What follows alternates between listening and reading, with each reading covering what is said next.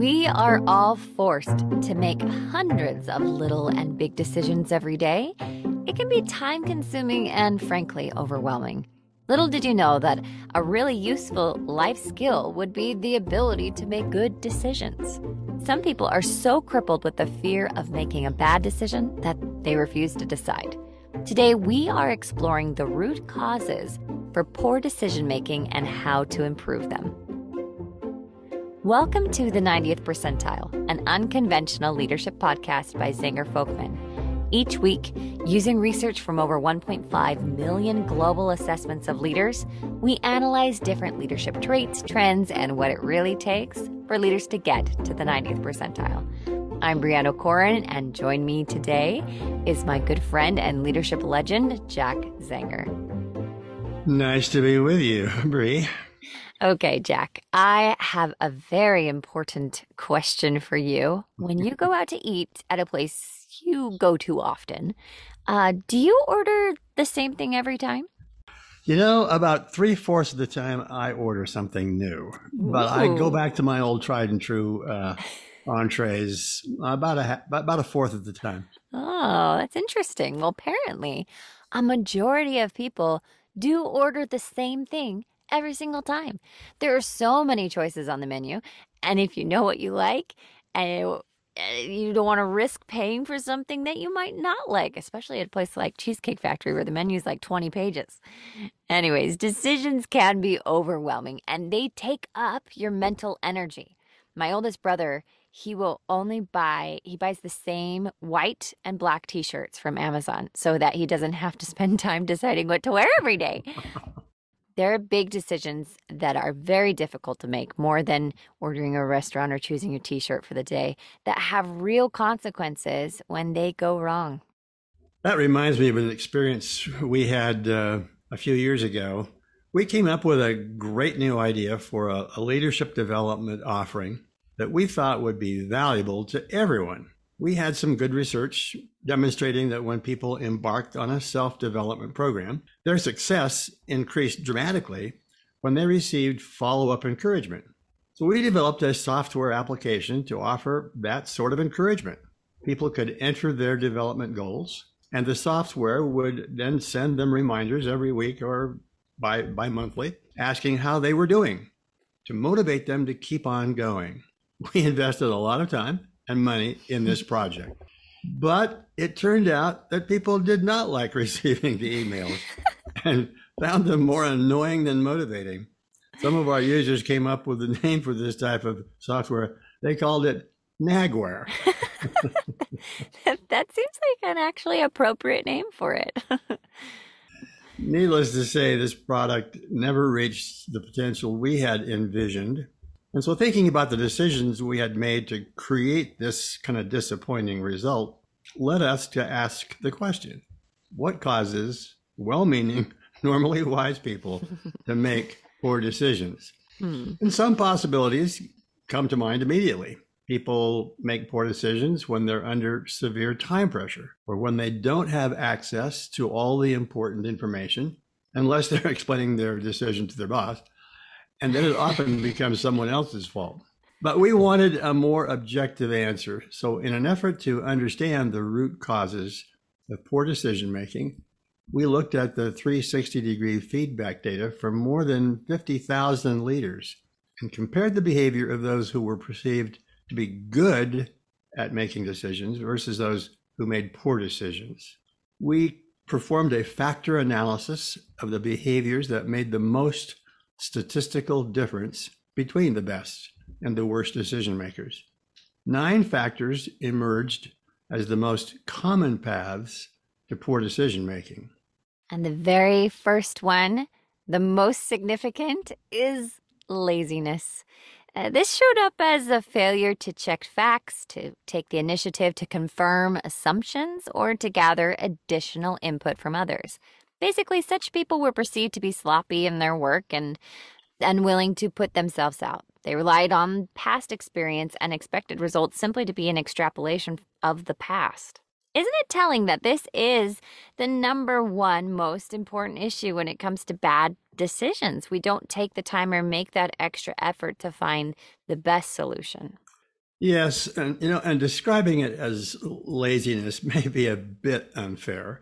I think it includes being pressed for time, Hmm. being in a hurry, not deliberately looking for evidence that would lead you to a better or a different decision. Yeah. The second cause was not anticipating unexpected events.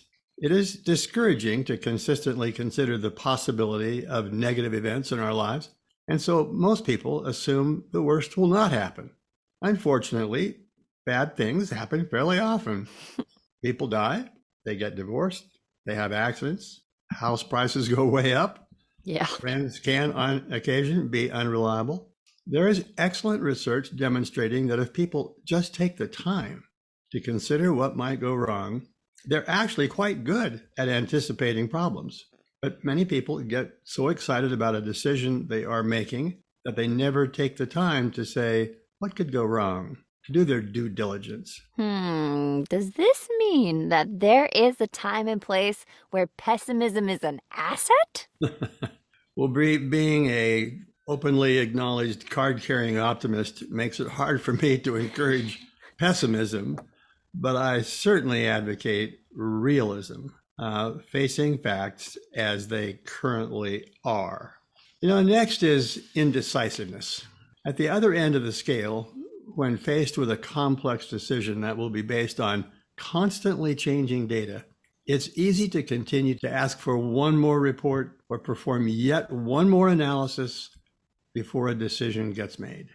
When the reports and the analysis take much longer than expected, poor decision makers delay and the opportunity is missed. Hmm. It takes courage to look at the data, consider the consequences responsibly, and then move forward.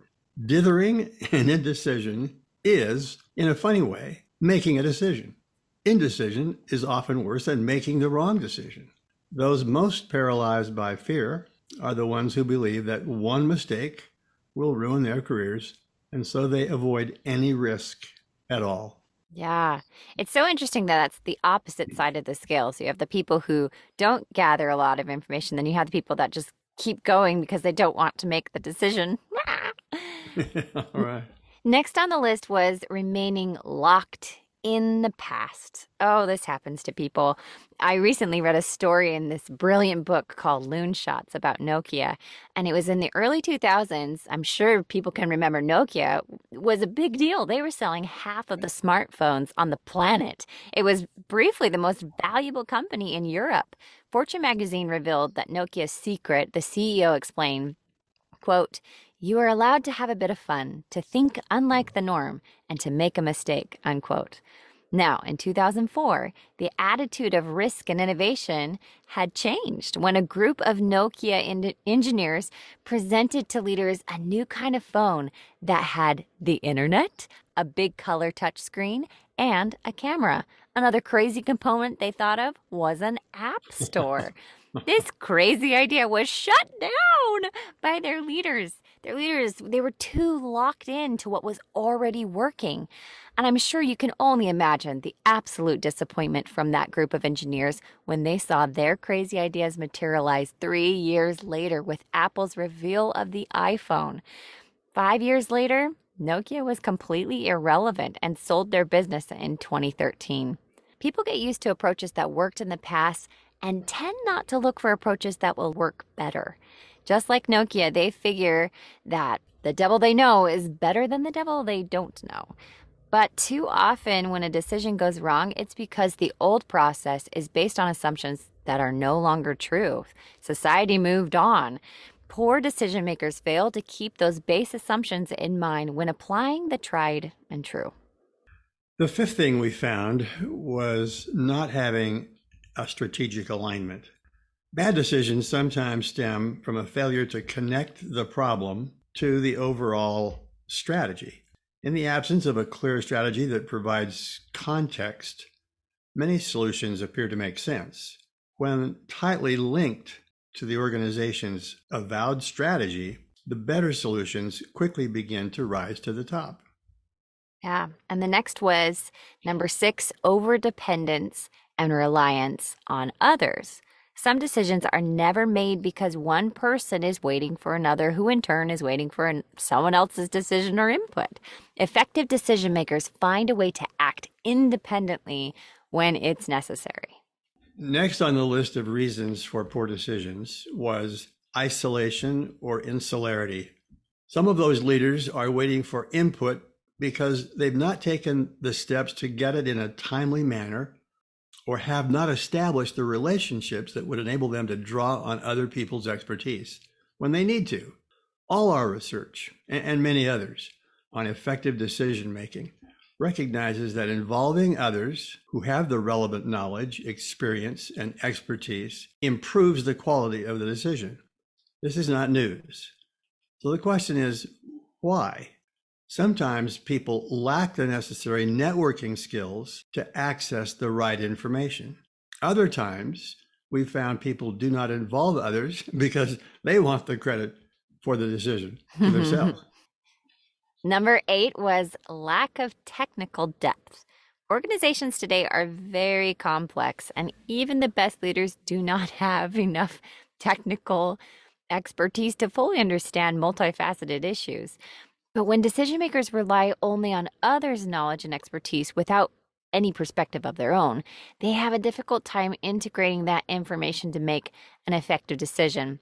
So when we lack even basic knowledge and expertise, we have no way to tell if the decision is brilliant or terrible. We continue to find that the best executives have deep expertise, and when they still don't have technical depth to understand the implications of the decisions they face, they make it their business to find the talent they need to help them. And finally, poor decisions are often the consequence of how this decision is announced and implemented in the organization. Failure to communicate the what, where, when, and how associated with that decision gets it in trouble. Some good decisions become bad decisions because people don't understand or even know about them. Communicating a decision, its rationale, and its implications is critical to the successful implementation of that decision. So just to recap, waiting too long for others' input, failing to get the right input at the right time, failing to understand that input through insufficient skills, failing to understand when something that worked in the past will not work now, failing to know when to make a decision without all the right information, and when to wait for more advice. It's no wonder good people make bad decisions. The path to good decision making is narrow, and it's far from straight. But keeping in mind the pitfalls can make any leader a more effective decision maker. Yes, even the best leaders fall short of a 100% batting average. Whatever the problem is, walk around it. Collect opinions from different sources, and especially from those with whom you disagree.